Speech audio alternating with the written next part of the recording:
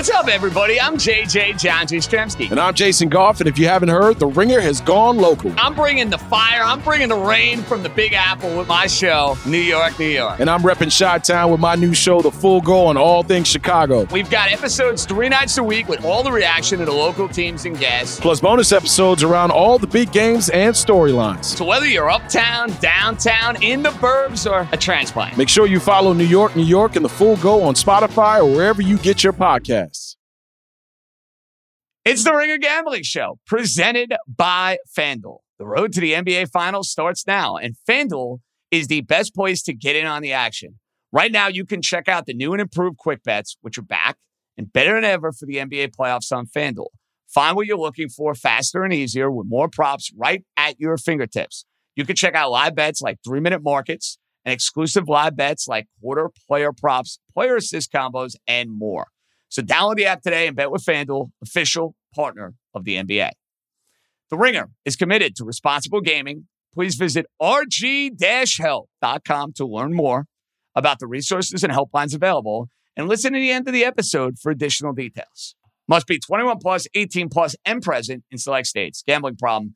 Call 1-800-GAMBLER. Visit rg-help.com.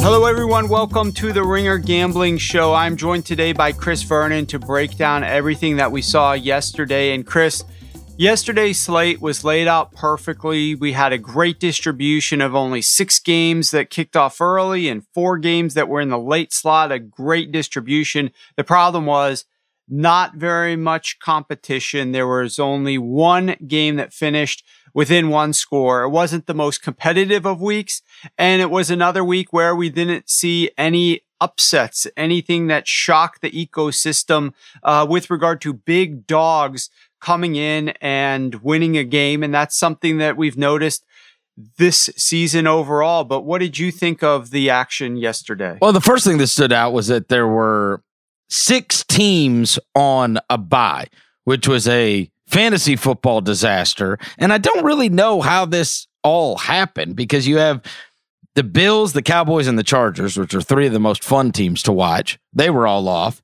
And then you had the Jags, the Vikings, and the Steelers. So you had 6 total buys this weekend, Warren. And I mean, the most there are any other week, it's like between 2 and 4 teams. And it was kind of odd just even who the teams were, because how did 6 teams have a bye and one of them's not the Dolphins? They're the only team that didn't catch a bye after they had to play the London game. I mean, you're going to have, Well, so I did some research on that, actually, because I liked the Dolphins and took the Dolphins +3 buying the hook, and that ended up being a good move to make since they only lost by 2 points. But I went back and looked, and I thought that line was getting overinflated towards the Atlanta Falcons because of this whole London rest issue. Yep. And when you go back and look, obviously, yes, the Falcons were off of a week bye, and the Dolphins played in London last week. But that's happened several other times. In fact, 3 times I saw it happen before, where a team did not take a bye the week after a London game and played the next week at home. It happened to the Dolphins in 2017. They won outright as a home underdog. It happened to the Colts in 2016. They also won the game and covered the spread at home.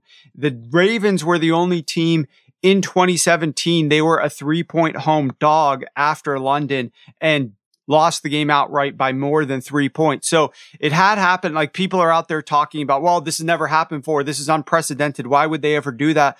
Well, it happened 3 times, and those teams were 2-1 against the spread, and those 2 teams won the game outright. And lo and behold, Miami Dolphins, even though they didn't play a perfect game, were actually leading that game late in the fourth quarter. It took a last-minute drive and some horrific defense. I know we're going to talk later about Brian Flores, but I don't know what they're doing, how they're letting Kyle Pitts beat them, albeit he made a couple of great catches, but it took a last-second drive by the Atlanta Falcons to come back and win that game. Yeah. The other thing was, this has been a good run for the public, as they say.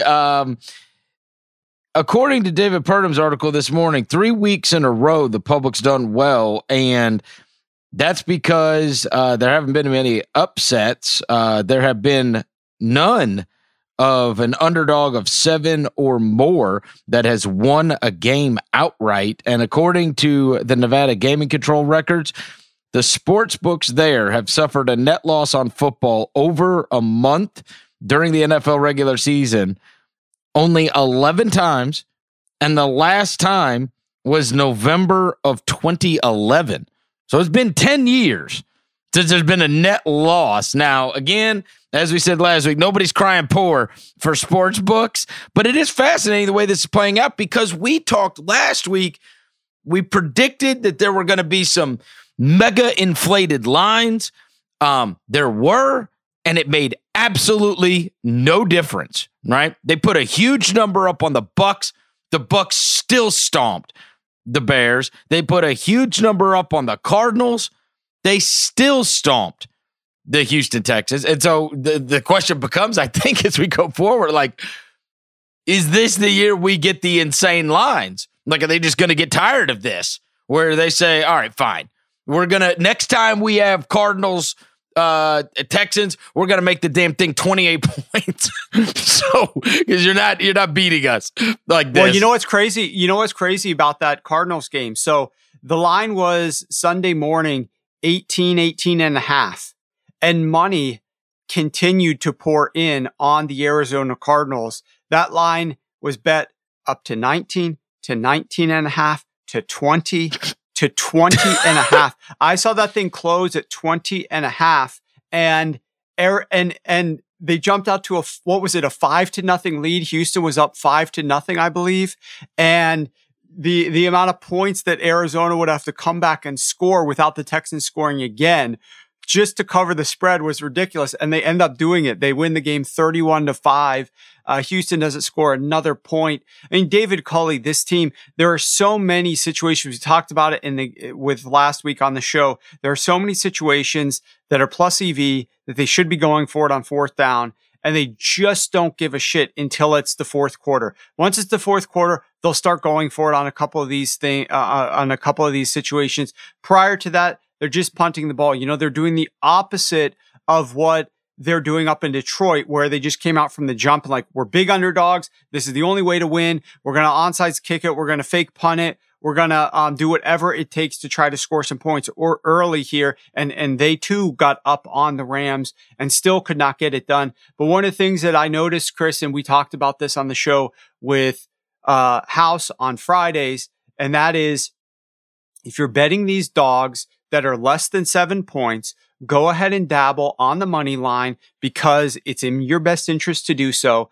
And we saw that pay off a lot. We saw the Cincinnati Bengals catching 6.5 points. They covered and obviously won the game outright. The Indianapolis Colts catching 4 points, won the game outright. The Tennessee Titans catching 3.5 to 4 points, won the game outright. The New York Giants catching 3 points, won the game outright. It was only the Philadelphia Eagles and the Denver Broncos who were short favorites, short dogs that did not at least cover the spread. And obviously neither of those teams won the game outright.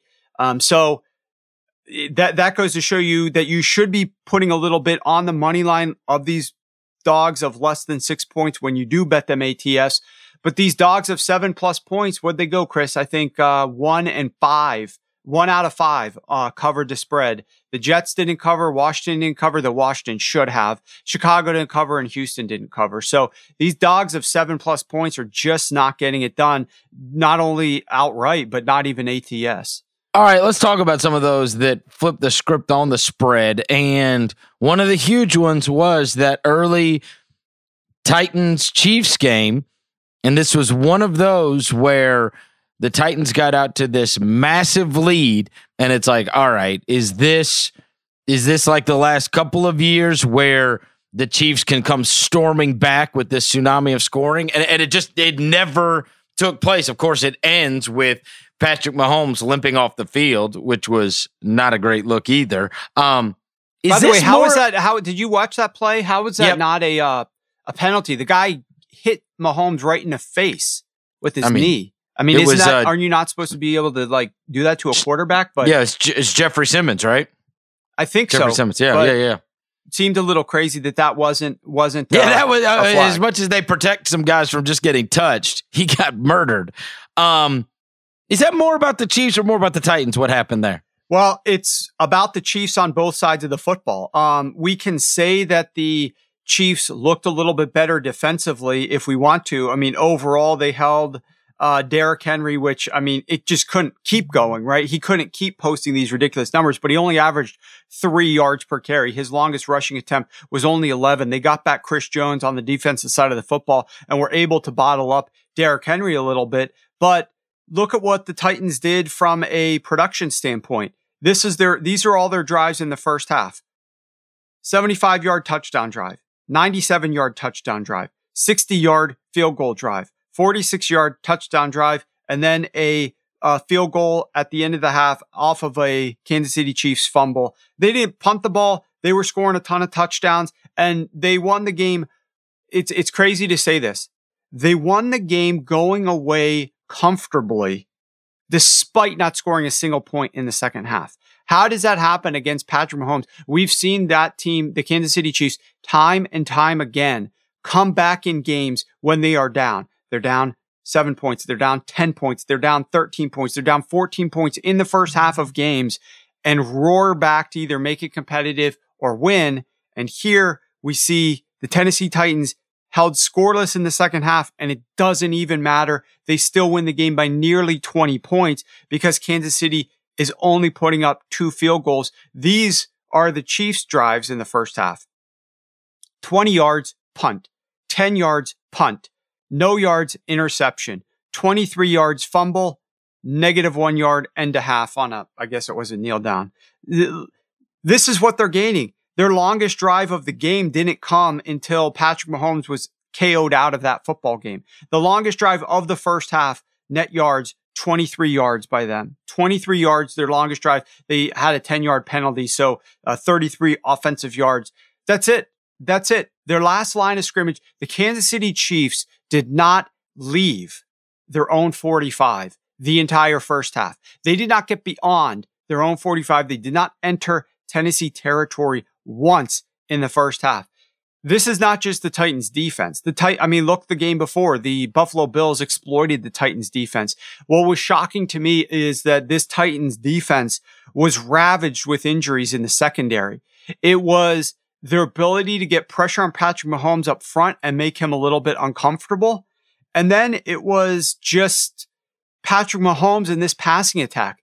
They aren't throwing the ball down the field. If you look at this offensive performance, Patrick Mahomes' completion percentage above expectation was -8.9%. It means he was throwing the ball. I mean, his expected completion percentage on his passes was 66%, but he only completed 57% of them. It was the worst completion percentage above expectation of any quarterback in the NFL this past game. Hold on now. I'm not going to make excuses for Mahomes because he's doing too much. He's running for his life, Warren.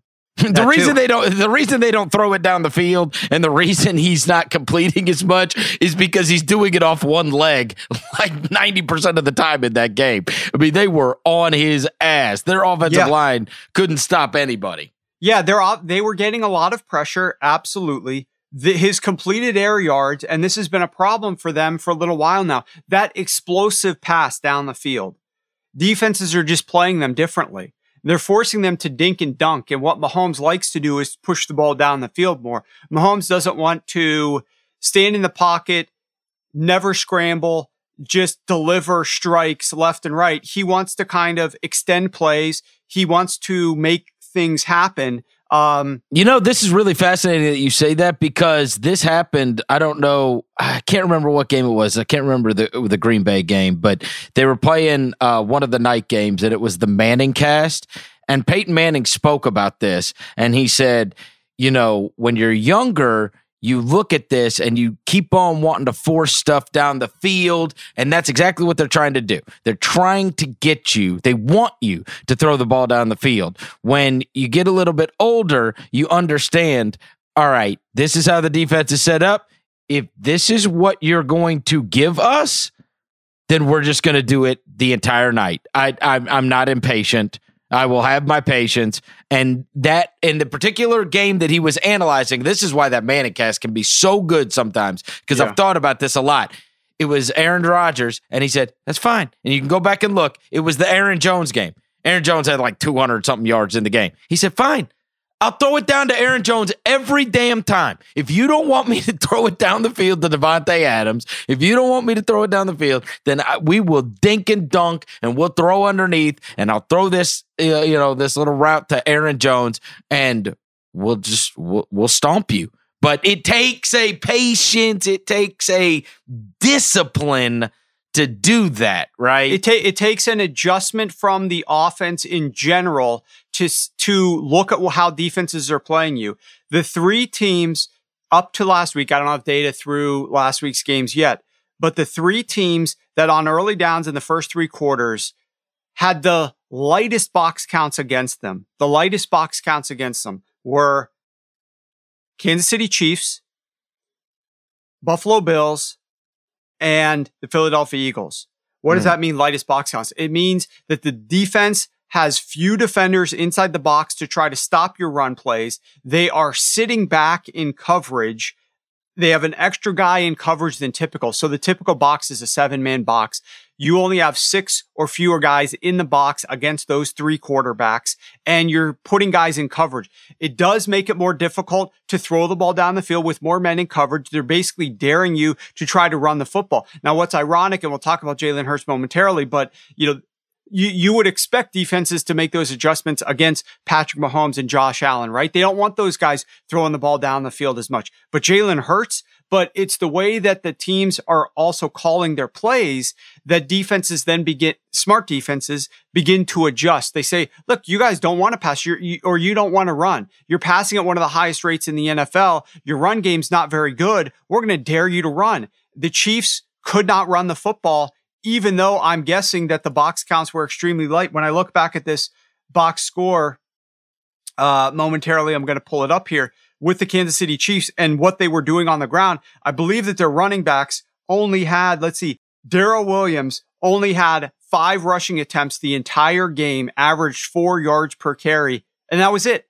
No other running back had a single attempt other than Williams in the game, 5 in total. Obviously, on the other side of the ball, you had Derrick Henry. He had 29. He's their engine of that offense. But the irony there is that the Titans were getting production on critical downs, high leverage downs, third downs with Ryan Tannehill, completing balls through the air against the secondary. The Chiefs did a good job of limiting Derrick Henry on early downs. Even if you look just at the first half of the game, they were doing a pretty good job. It was a lot of third down passes by Ryan Tannehill that were producing the gains or the scores that they needed to build this lead. But absolutely, there's going to need to be adjustments made. It's surprising that there haven't been these adjustments made quicker. But if the defenses are going to play light boxes against Mahomes and going to take away that deep ball over the top and force you to throw the ball short, you need to embrace that. You've got to figure out a better way to run the football against a light box. If they're daring you to run, you need to figure out a way to be productive, at least when you do run the football. You can't average 4 yards a carry when you're running into a light box with your running back. And number 2, you've got to figure out a way to throw the ball short, embrace a lot of these quick passing concepts, and find some edges against the defense. There are rules constructs that are in place that do still benefit offenses, but it's just a challenge. The Chiefs need to work through it and figure out a way to make some adjustments. After the Titans have now beaten Buffalo and Kansas City back-to-back weeks, do we need to start looking at them differently as a contender in the AFC? Well, I mean, this does translate into some discussion about the Indianapolis Colts and how I expected the Colts to get back on track here and to have a legitimate shot at potentially winning this division. And everybody wrote the Colts off for dead and Carson Wentz is terrible. And I said before the season even started, after the first few games of the Indianapolis Colts, they're going to get back on track. Frank Reich has done this every single year. They don't win their games at the beginning of the season. They struggle. They had some injuries. They're going to get back on track. Start betting on the Colts after this rough stretch happens. I said that before the fucking season even started, Chris. And so the Colts are coming along, but I was sort of hoping that the Titans would start to slow down a little bit, right? I didn't expect necessarily that the Titans would beat the Bills and the Chiefs in back-to-back weeks. And so I was anticipating a little bit, hey, maybe the Colts could even get back into this division, win this division. Maybe we could bet against the Titans a little bit. Like it's crazy the way that these Titans are winning their games, because their defense is doing just enough, even though it's not a good defense. And then their offense is doing just enough. That is an above average offense, but they're not as good as they were last year offensively. And their defense, I couldn't even say, especially in current state, isn't as good as it was last year, but they're getting these games. They're getting these wins. They're stacking these wins against very difficult opponents. Very impressive for them to be able to do that. So I do think the Colts are going to come along, but they might be looking at having to battle for a wild card spot. And the wild card race in the AFC is going to be murderous, man. That's going to be a brutal race. Luckily, we will get to find out between those two teams, because the Titans play the Colts coming up this weekend.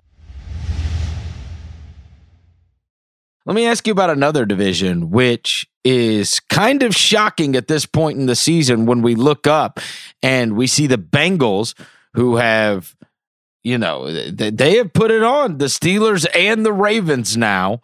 That was a monster win yesterday for the Bengals. Everybody had them slotted behind the Ravens, behind the Browns, behind the Steelers in that division. But what do we make of what the Bengals are right now, and the fact that they, as a, decently significant underdog, that felt like a statement. It did. They went and they trashed the Ravens, Warren. Oh yeah.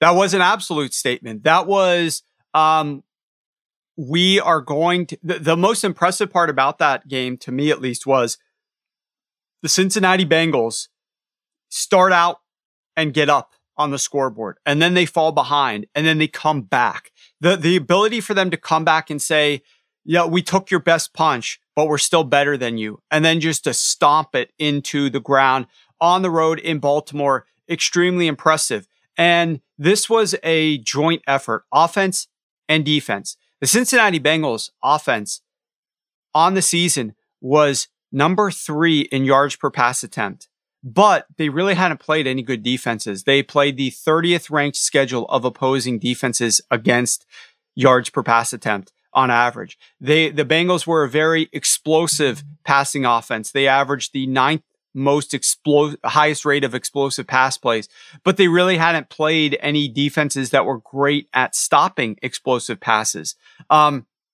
But they had a lot of success in this game against the Baltimore Ravens, who just a week before completely limited the LA Chargers and prevented those explosive passes. The Bengals were able to get those in there. But on the other side of the ball, this was, the Bengals were this defense that didn't really play a lot of good offenses. They ranked 5th in defensive efficiency, but that came against the 5th easiest schedule of opposing offenses.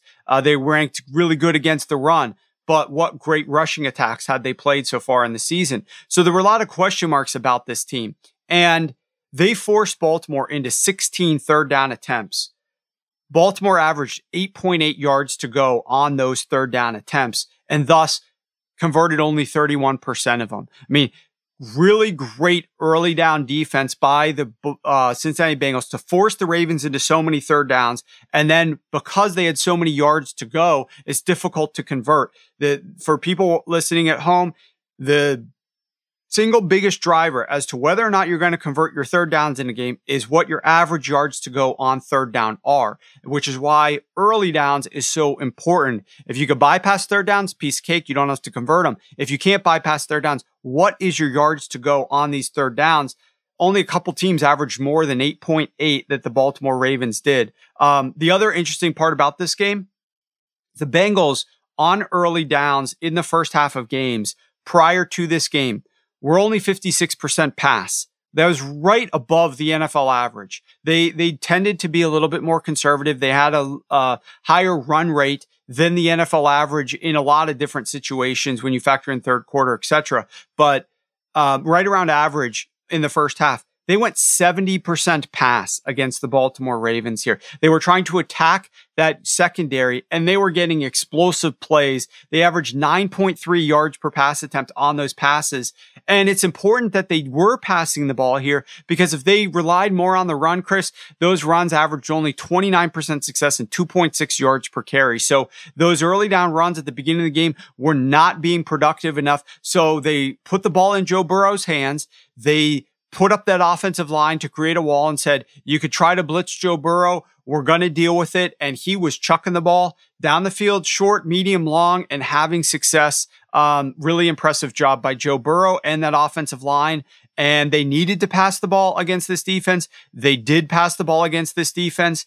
And Joe Burrow, another great day. He averaged 9% above his expected completion percentage. His intended air yards were 10.7, which was second most in the NFL. And he completed 8.8 completed air yards, which is one of the best in the NFL. On the other side of things, Lamar Jackson had a terrible day. His completion percentage was 8.5% below average, which was second worst only to Patrick Mahomes. So he did have high intended air yards. I mean, he was chucking the ball down the field, 14.7 intended air yards. That was the highest of any quarterback in the NFL. His completed air yards of 12.3 was the most in the league. The second best quarterback, or second highest quarterback, was 9.6. That was Matt Ryan. So Lamar was chucking the ball deeper down the field, but just very inaccurate on a lot of those passes, which is more difficult to complete down the field. But all things said and done, I think this was an extremely impressive performance on both sides of the ball from the Cincinnati Bengals. When you go back to that draft, they took a lot of criticism for not taking an offensive lineman, but my God, Chase is an offense changer. I mean, they listen to their quarterback because Joe Burrow stumped for him. Yes, being at LSU with him, and of course, holy mackerel! I mean, the one he took, the one little slant route that he took to the house. I mean, that is. Oh yeah, he's SEC speed, as they say, and he's rock solid. Like, he was breaking down tackles. I mean, really impressive. And now the toughest part for Baltimore is they're heading into their bye week off of that loss. After that bad taste in their mouth, they come back out of their bye week home against the Minnesota Vikings in week 9. So you can expect Mike Zimmer's defense to get a whole lot of creativity dumped on them at that game, because there's a lot of frustration for Baltimore right now, limping into the bye week off of that loss. And the Cincinnati Bengals, meanwhile, go and get to take on the New York Jets. So what are they to win the division right now? Are they still long odds to win that division? Because that seems like something that would still, we got a lot of weeks left in the season, but if you really believe in the Bengals, there's no telling. At the beginning of the year, they had to be just a monster long shot to win that division. I mean, who had them ahead of any of the 3 teams?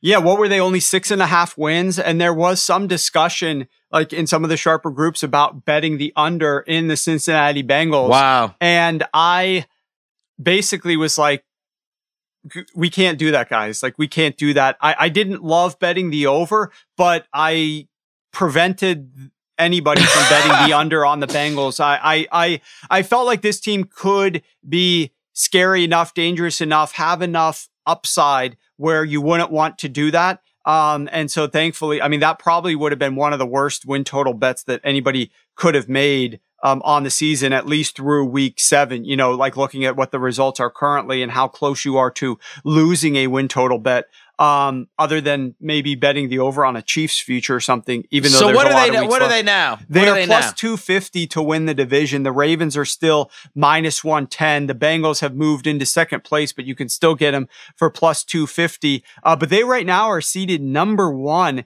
in the conference, in terms of if the season ended right now, the Cincinnati Bengals would have the number 1 overall seed in the AFC, and yet they are still plus 1,600 to win the conference. They're 16-1 underdogs right now. And you've got in front of them the Buffalo Bills, the Baltimore Ravens, the Kansas City Chiefs, the Tennessee Titans, the LA Chargers, and the Cleveland Browns. So all of those teams are still they have shorter odds than do the Cincinnati Bengals. Okay, which is crazy. So they have hopped Cleveland in terms of the odds. I mean, look, Cleveland's 4-3, so there's a game separating the two teams.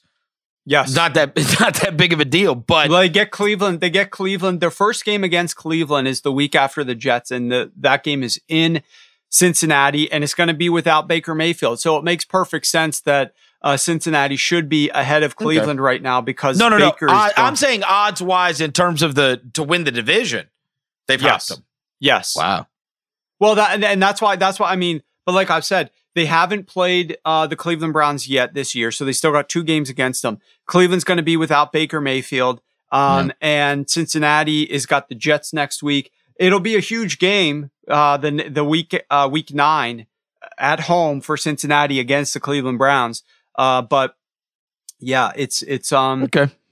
None of these division leaders are, especially in the NFC. If you want to say Dallas being 5-1 could surprise some people, but Arizona being 7-0 is probably the most surprising. The rest of them, you could foresee it. In terms of the AFC, the Bengals, and then the other thing we got to mention is Vegas. The Raiders lost their coach 2 weeks ago, and now that's 2 really impressive wins in a row for the Raiders. Maybe they just need to get rid of John Gruden. I don't know. But yesterday, they're a 1-point favorite. It's a double-digit margin in the end, but that is in large part to, they're up 30-7 in that game. The Eagles scored 15 late points. They scored 15 points in the fourth quarter. What do we make of what the Raiders not only did yesterday, where they're up 30-7 on the Eagles, but that's coming off the week before where we thought it could be like a rally the troops game possibly, or it could be a big distraction game possibly, but a double-digit win against Denver. It's like they had that rough win or rough loss by a couple touchdowns to the Chargers. Then they got beat in that Chicago game by double digits. And now they've turned around. They win at Denver, and then they smoked Philly yesterday, and they go into a bye week sitting at 5-2 at the top of that division. What do I make of the Raiders? Yeah, look, the Raiders are going into their bye week off of a couple of straight wins. You have the John Gruden game where there was a lot of distractions and they lose to the Bears, which seems crazy right now thinking about their last couple of wins and then what the Bears have done. And meanwhile, the Raiders lose to the Bears. But that's the NFL this year. There's a lot of different crazy things that are happening. That game, the Eagles get up 7-0, and it just isn't even close after that point in time. The Eagles actually modified some of their strategies. They tried to run the football a little bit more, and they did have some success. I mean, Miles Sanders, before he left the game, was averaging 5 yards per carry. The Eagles were going a little bit more run heavy in that game, especially compared to some of their games in the past where they were going up against good run defenses and just weren't running the ball. But the main issue here, to me at least, was the lack of defensive line presence of aside from Jalen Hurts not having a good game for another game in a row. But the main issue here was the defensive line of the Eagles doing absolutely nothing to limit whatever the Raiders wanted to do offensively. The Raiders are a pass-first team. They're the third most pass-heavy team in the NFL. They like to throw the ball over the top, have explosive big gains, and the Eagles' defense is built to limit those explosive gains and to keep everything in front of them and make you dink and dunk your way down the field and make you try to run the football. But the problem was the Raiders basically said, okay, fine, we'll run the football a little bit. We're not going to go crazy running the football.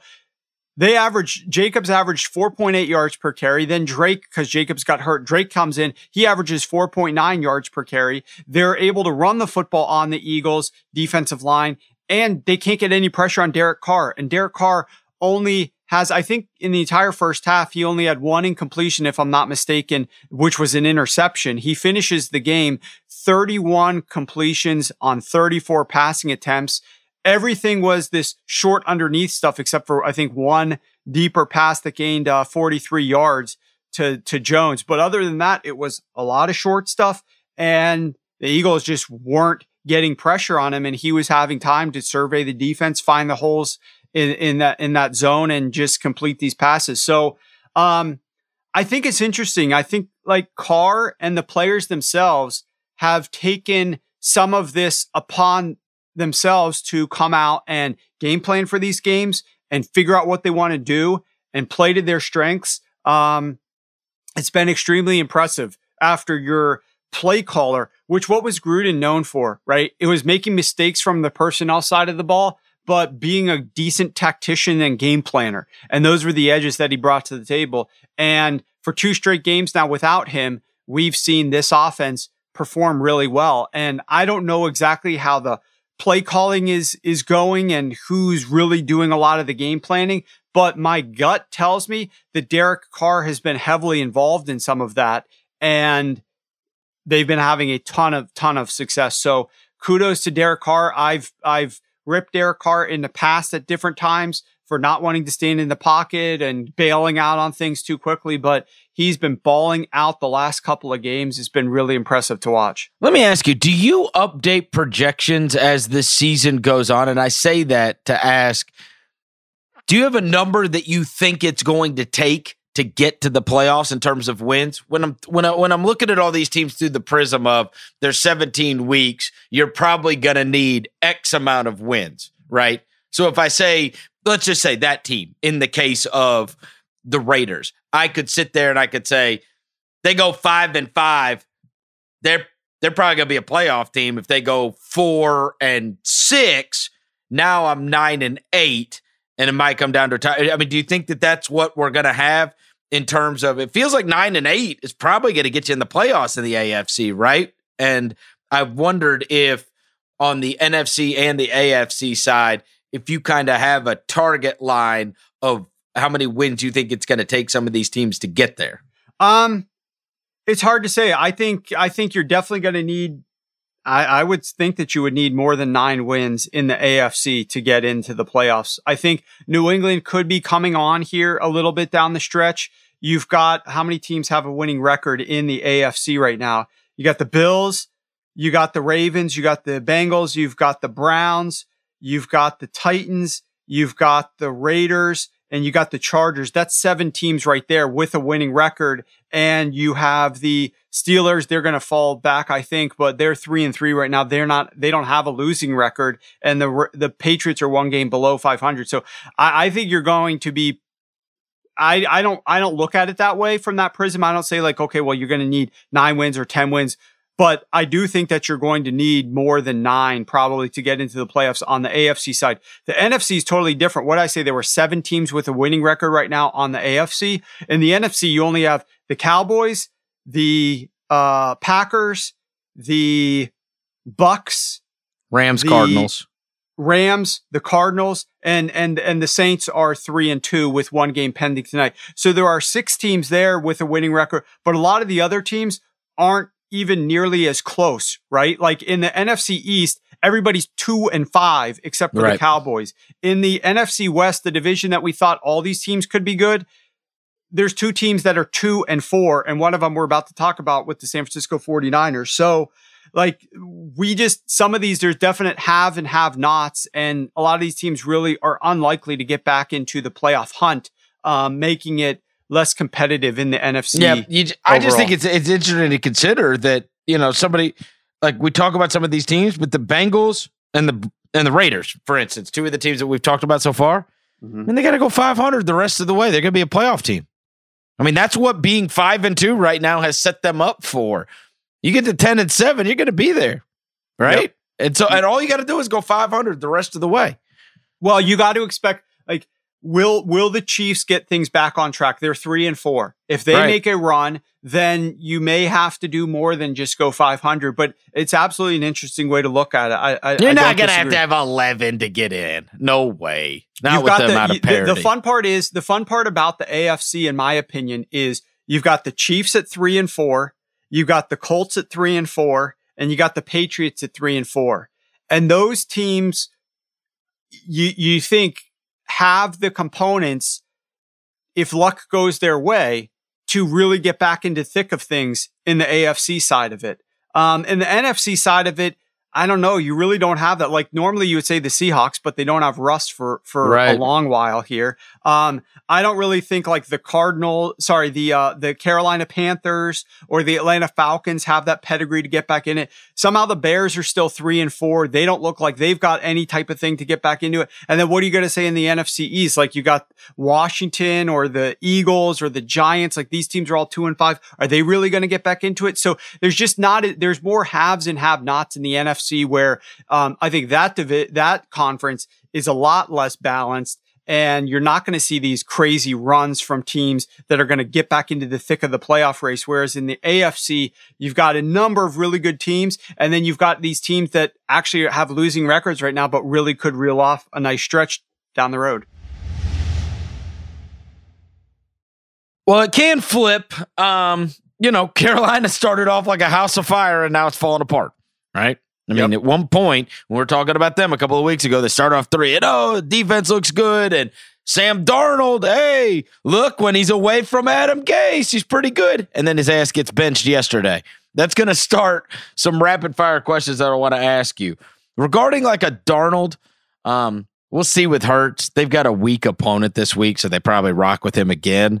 But when it's somebody like that, like if they just said, you know what, Sam Darnold is not going to be the quarterback in our next game. It's going to be PJ Walker, former XFL star.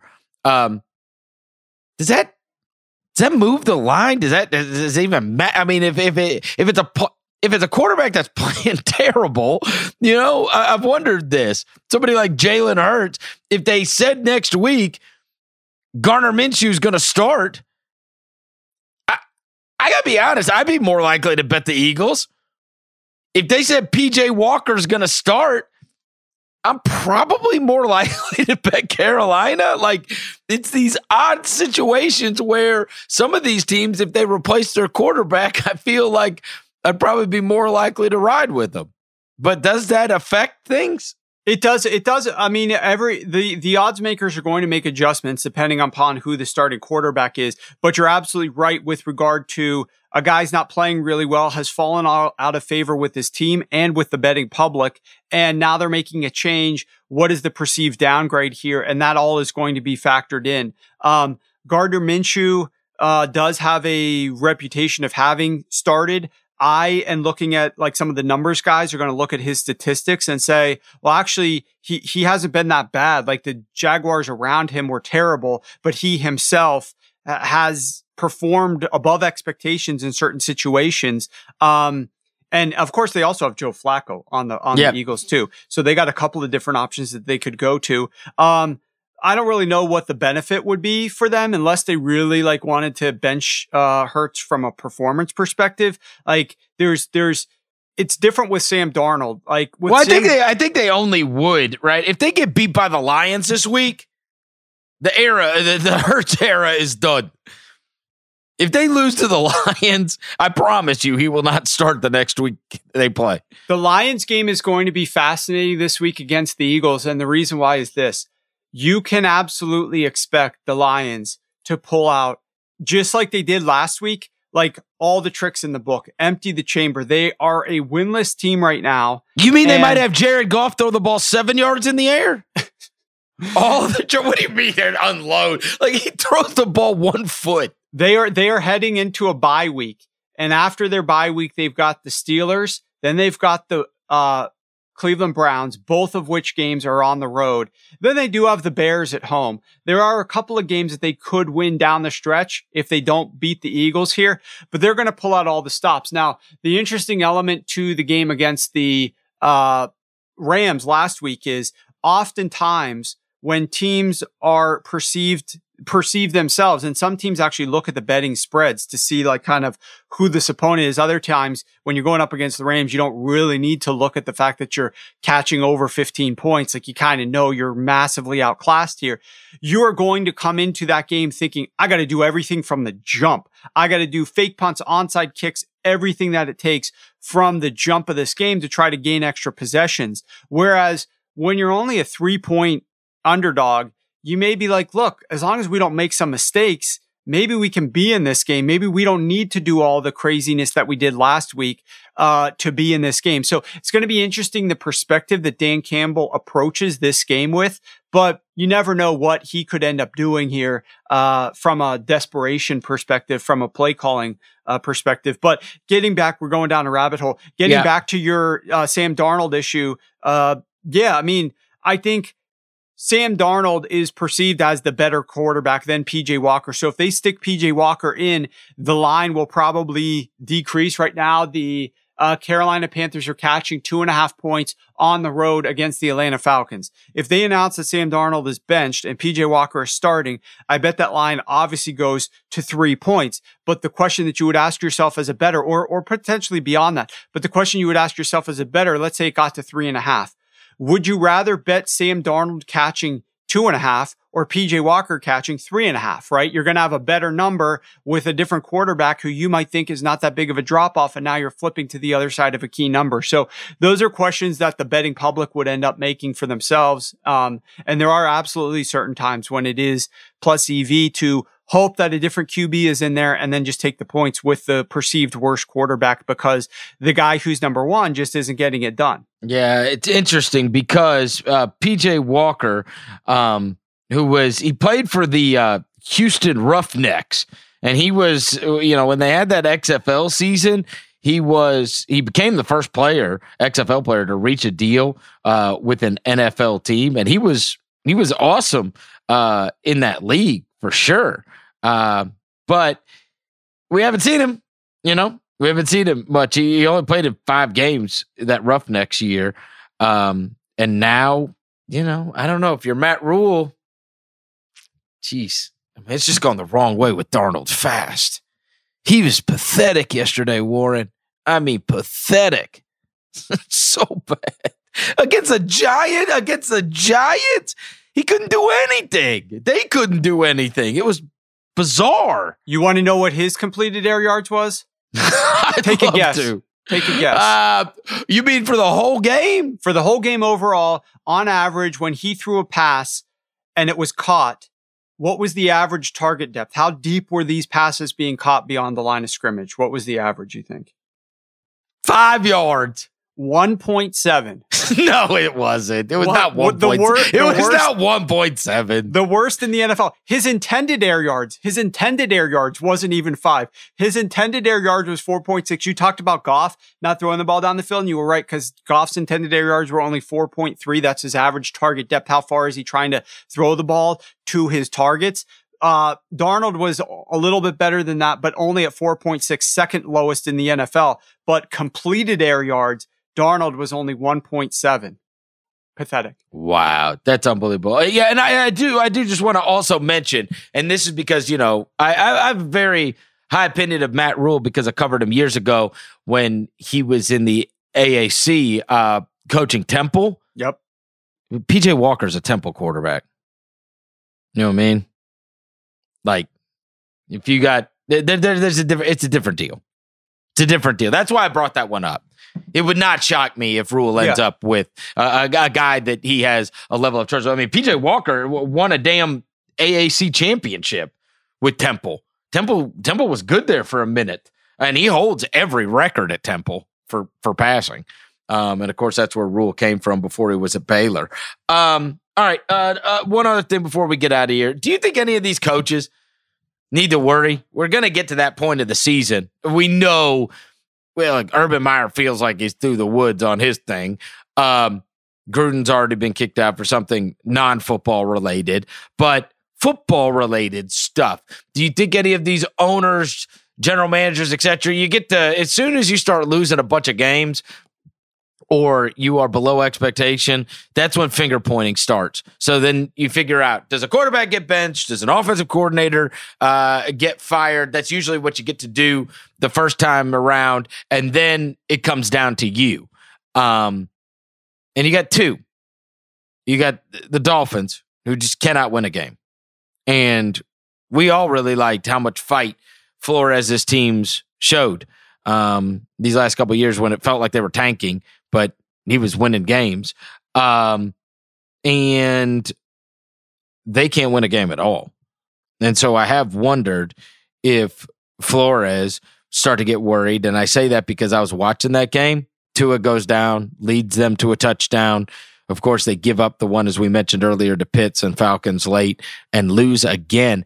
He looks like a guy under a lot of pressure to me on the sidelines. Who's out? Flores? Flores, yeah. He wasn't like he looked very, very frustrated, angry, despondent, all of those things. And you could tell, obviously, look, the more you lose, and you're not going 9 and what did we say? If it takes a number 9-1 the rest of the way, right? I mean, this is. You got Buffalo coming up. Next week, friends. And Buffalo's offense has owned this Dolphins defense. I think that's the biggest shocker to me, Chris. We saw the Dolphins and their defense from last season, and we thought they might be able to build upon that and take a stepping stone. And they've completely fallen off the rails here defensively. This is one of the worst defenses in the NFL. They're one of the worst against the pass. You saw what they were doing last week. I love Kyle Pitts, but I mean, and some of those catches were absolutely impressive, but like there were also times when he or other Falcons were just wide open running in the secondary. And this is the problem with a defensive minded head coach. And I've said this before, I'll say it again. If you bring a guy in to be your head coach and he's on the defensive side of the football, you better make sure that he's not interfering with the offense whatsoever, because I don't want the offense's mindset to be tainted at all by conservatism or what this former defense coordinator, wants offense that he's opposite of to be doing. And number two, his side of the ball better be damn good. If you got a defensive head coach there, you better have a defense that's playing really well. And right now, his defense is not. Now, I don't think that they're going to go and fire Brian Flores. I think that Brian Flores, I don't want to say he could get it turned around this year. I think this is a bigger problem that like their GMs and like their whole organization needs to be more concerned about, because think about all the assets that this rebuild has had, all the capital from the draft that they've had, all the opportunities to take players that should be 1 year, 2 years down into this thing that could be strong enough to perform. And they're just not. Like the combination of everything is not getting it done. They go out and go for Tua. He's not getting it done. Like right now, this team overall, it's not just, Brian Flores is a bad coach. Whereas if you look at a coach like a Matt Nagy, right? I think there is a lot easier to place blame. Like Matt Nagy, you need to reevaluate what it is you are doing. With the Dolphins, this was like a rebuild. And you can place blame on the quarterback, and you can place blame on players defensively that aren't playing well. And you can place blame on the offensive line. You can place blame on the organization. Like there's so many places to place blame on with this whole rebuild and the philosophy that they've had that I don't think Brian Flores is getting fired. I really don't. I watched that game yesterday. I have no idea why people are so down on Tua. I don't get it. Watch him. He puts the ball on everybody. He makes a little extra plays, but he's playing, he's made less than 30 starts in his NFL career. Like he makes some goofy plays every once in a while. He threw one that could have gotten intercepted by 3 guys. He made one where he's trying to make a play while he's getting killed. Other than that, I mean, he moves the ball down the field. He's got a great connection with Waddle. And I don't understand. I don't get it. I watch him. I watch all kinds of crappy quarterbacks. He is, I get the Deshaun Watson thing hanging out there. I get that they won some games with Fitzmagic last year, weirdly, but I don't know. I feel like, and people can go look at his numbers in the amount of starts he's had. Like the narrative on him being bad is bizarre to me. He's not bad. I will just say this. Players, oftentimes that are kind of borderline, need pieces around them. And it's not just an offensive line. It's also a coaching staff. It's a play caller to have some semblance of success.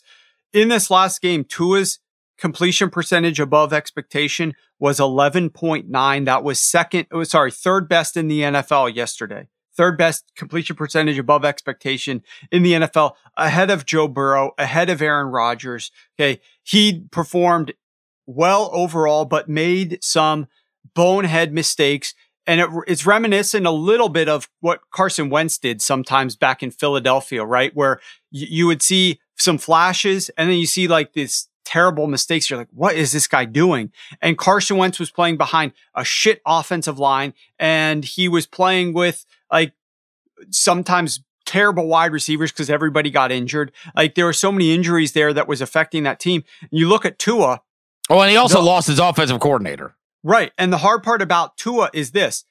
Coaching, we said that could cause problems. Look at those offensive coordinators. First of all, 2 years ago, it's Chan Gailey, like a guy who comes out of retirement to coach an offense for a Ryan Fitzpatrick, who then does not make any changes when Tua gets inserted into that lineup. That's Tua's rookie year. This past year, who even is the offensive coordinator calling these plays? They got co-offense coordinators. Their coach doesn't tell us who exactly is running the show over there, which means you got two, you got none, right? Is the old saying with quarterbacks, but it could be the same as with offensive coordinators. I don't know who's calling the show. They at least are throwing the ball on early downs and doing some plus EV things from that respect. But then you look at that offensive line. The offensive line hasn't been very good either. So there's these similar parallel a little bit with the situation that Carson Wentz was put into. And then what do we see now when Carson Wentz goes to Indy? And obviously they played some very difficult defenses to start the season, and he was dealing with an injury as well. But we're seeing a little bit better Carson Wentz with Frank Reich calling his plays, with a great offensive line which was banged up early to start the year, and with a run game to help support so that Carson doesn't have to do everything. And, Tua in a different situation, maybe he could be a slightly above average quarterback. I don't ever think he's going to live up to his draft spot, but I think that could he ever be a capable offensive quarterback in the league, as long as you don't give him a massive contract and aren't like impeded by what you're paying the guy? Maybe. He's not going to get you to a Super Bowl, but he's probably... I think it's too early to know. Yeah, it's too early. I was buying on Tua after last season with everything that surrounded that year. And I was expecting a bigger step forward this year. So I had high expectations, and I've been a little disappointed overall. But I do agree that a lot of people that have just completely kicked this guy out the door, like there are flashes of things that he absolutely can do. He has started 11 games. 11 games. In those 11 games, he's 7-4 with a 63% completion percentage with 12 touchdowns and 6 picks. I want to see him with a real OC. And that's the other problem with Brian Flores is like every single year he seems to be rotating through different offensive coordinators. Like what is going on here? Why can't we actually go out and recruit a capable offensive coordinator to lead this team? Well, speaking of offensive coordinators and perception being different than reality, last thing we'll get to is Kyle Shanahan. They take a loss last night. Kyle Shanahan records as the 49ers coach. And they always have excuses for why.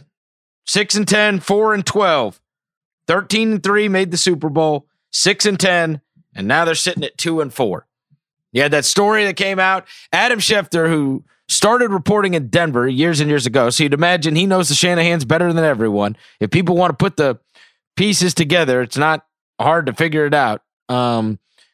He was all spring saying they're taking Mac Jones. They're trading up to get Mac Jones. Like, where do you think Adam Schefter? Now, if you just want to, you don't have to be a genius here. Connect the dots. Who would Schefter know the best? The Shanahans. And then later on, Schefter, just to correct the record without saying what he was saying, Todd McShay reported on this, that there was, and I don't want to say infighting, but internal debate, right? They were all going to take Mac Jones. Schefter said they traded up to 3 to take Mac Jones because they thought the Patriots were going to get him. And that's why they went up there. So then they get up to 3. They start doing all the evaluations. They do the pro days. They do the interviews or whatever else. And a contingent of the 49ers falls in love with Trey Lance. They end up taking Trey Lance. And there's a lot of people that were connected on the Shanahan side that all said they were taking Mac Jones. And so I sit there and think this. The record's not very good. And then you have this whole, just put the pieces together. He wanted Mac Jones. Like, I'm not putting together all kinds of, there's a lot of people that have said that. There's a lot of people that have reported around that. But you don't have to be a genius to, put the pieces together on this. And so I just look at it and say, if the guy wasn't in love with wasn't in love with the drafting of Trey Lance in the first place, and this is going to be, 4 out of 5 years with a losing record if this continues? I don't know, man. You think Kyle Shanahan needs to worry? Well, the problem is that would be like an ownership thing because the GM's obviously not going to fire him. I don't think he and John Lynch are so closely knit there. But I will say, I identified it a little while ago. Kyle Shanahan has had success when he's had one of his guys at quarterback, but he's rotated through a lot of other guys and has not won with anybody else. Like, he has not really taken a okay quarterback, like slightly below average, and won despite the quarterback. What he's been able to do, and I guess you could say that about Jimmy G, maybe, I guess, like they went out and got Jimmy G. They paid him they paid Jimmy G a bunch of money. Like, they went out and this was a top asset of theirs. They obviously thought highly of Jimmy G. Obviously Kyle goes to the Super Bowl with Matt Ryan. Again, a highly paid franchise quarterback. So you could argue, the performance of Matt Ryan isn't as supremely elite, and the performance of Jimmy G is supremely elite. But if you look at what those guys are being paid and how they're viewed in the prism of like the league, okay, these are semi-franchise caliber paid quarterbacks. All right, let's just leave it at that. Forget their performance. Those are the guys that Kyle has had to have in order to be successful. If he doesn't have those guys, not successful. The issue with Kyle is I get the sense that he's obviously a much better play caller than he is head coach. And some guys are like that. And on both sides of the ball, maybe it's Brian Flores, maybe it's Kyle Shanahan. That's not a knock. Like, I am of the belief that if you find a great play caller, like Atlanta had with Kyle Shanahan, you pay him whatever it takes to keep him as your play caller, and you don't let him leave to go get a head coaching job. Now, a lot of these guys are going to want to get the head coaching job, not just for the salary increase, but for what it does for their ego and what it does for them in the history annals of the NFL. Like, I was a head coach. I wasn't just an offensive coordinator. So there's a lot of pride attached to it, and I can't fault them for that, right? But the moves that Kyle has made offensively, like, I've identified this running back, we should trade up to go get him in the draft, or I want to go after this player. Like, they don't work out. They have not worked out in the draft. He has not been good when it comes to that. He's been much better at just calling an offense. And this season, obviously, they had a lot of injuries that they were working with, and they've struggled. But overall, he's been an absolute disappointment. I 100% agree. That's fascinating because you wonder if they've looked at their offensive guys that they've drafted. Deebo Samuel's the best one, right? If you look at the offensive guys that they drafted, and that's part of the reason that there was a break in the action between, like, yo, man, we've listened to you over and over. Like, talent evaluation isn't your thing. Let the talent evaluators do the talent evaluation. I will just say that I know you laid out the story and the way that it flows with regard to the Trey Lance thing and Kyle not actually wanting him, but actually wanting Mac Jones. And I still can't get my head around that. I still don't understand how it could be possible that a guy who's your head coach, who's also calling your offense, would trade multiple ones to go up and draft a quarterback that he's now going to have to call the plays for. He's now going to have to design the entire offense for, that he does not want at all. Because franchise quarterbacks are for 10 years. Head coaches are not. How many head coaches keep jobs 10 years? You don't draft with your head. I mean, you know what I'm saying? Unless you are sure. And how can you, I don't know. I wouldn't be drafting a quarterback. I know that everybody's in love with Kyle Shanahan, but he's 6-10, 4-12, 13-3, 6-10. I mean, I agree. I'm on your side I'm not here. making that decision based on my head coach. I'm sorry. I'm on your side here as it relates to that. I am just a little bit like, you have to change so much if you're going to be utilizing Trey Lance. And it's just crazy that Kyle would have said, I absolutely don't want Trey Lance. I absolutely want Mac Jones, because they're totally different. I don't think that's true. I think it's a preference thing. You know what I'm saying? I also think it's just crazy that you go up that high and not know which guy you're going to get, right? Because if the story is true, they traded up that high and then we're still internally discussing which guy they wanted to get. And, you know, certain guys you would not have to trade up to 3 overall potentially to go and get. So it is crazy how that thing worked out. I don't know if we'll find out the truth there, but I think if you're Kyle Shanahan, you're probably saying, "Oh, you don't like my 2-4 record? Well, it wouldn't be 2-4 if you drafted Mac Jones." Well, he's not going to. Unfortunately, he could be saying that, but it's water under the bridge for him if that's the case. I mean, all right. And real quick, any overarching thought on what is not a great Monday Night Football game? Seattle versus the Saints. Yeah, it is definitely not a good game. Look, the bottom line here is you've got a team in the Saints that wants to try to run the football and do as little as possible with their quarterback. And they're coming off of a bye. What do they have cooked up here offensively? What was Sean Payton working on when he finally got a chance to see what Jameis Winston was going to do in real, when the live bullets were being fired? How is he going to perform? What's he going to excel at? What tweaks are they going to make here to try to perform a little bit better? And you got on the other side, Geno Smith, which we saw the adjustment Seattle made at halftime. Pete Carroll actually goes on national TV and says, we got to run the football in the second half, even though they're getting their butts kicked in the first half and are losing. And what do? They come back and they run the football and they almost win that game. You must assume that they're going to come out in the first half of Geno's second start and want to run the football, because that's what got them back in the game last week.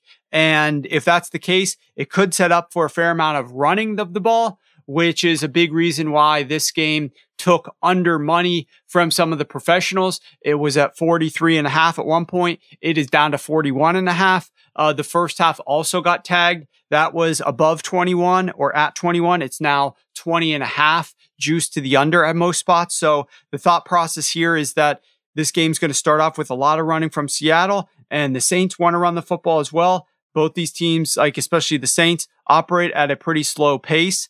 So I don't know that we're going to see a lot of excitement, but hey, we're all going to be watching and tuning in here. From a side perspective, I have no dog in that fight either. I have no real strong lean even.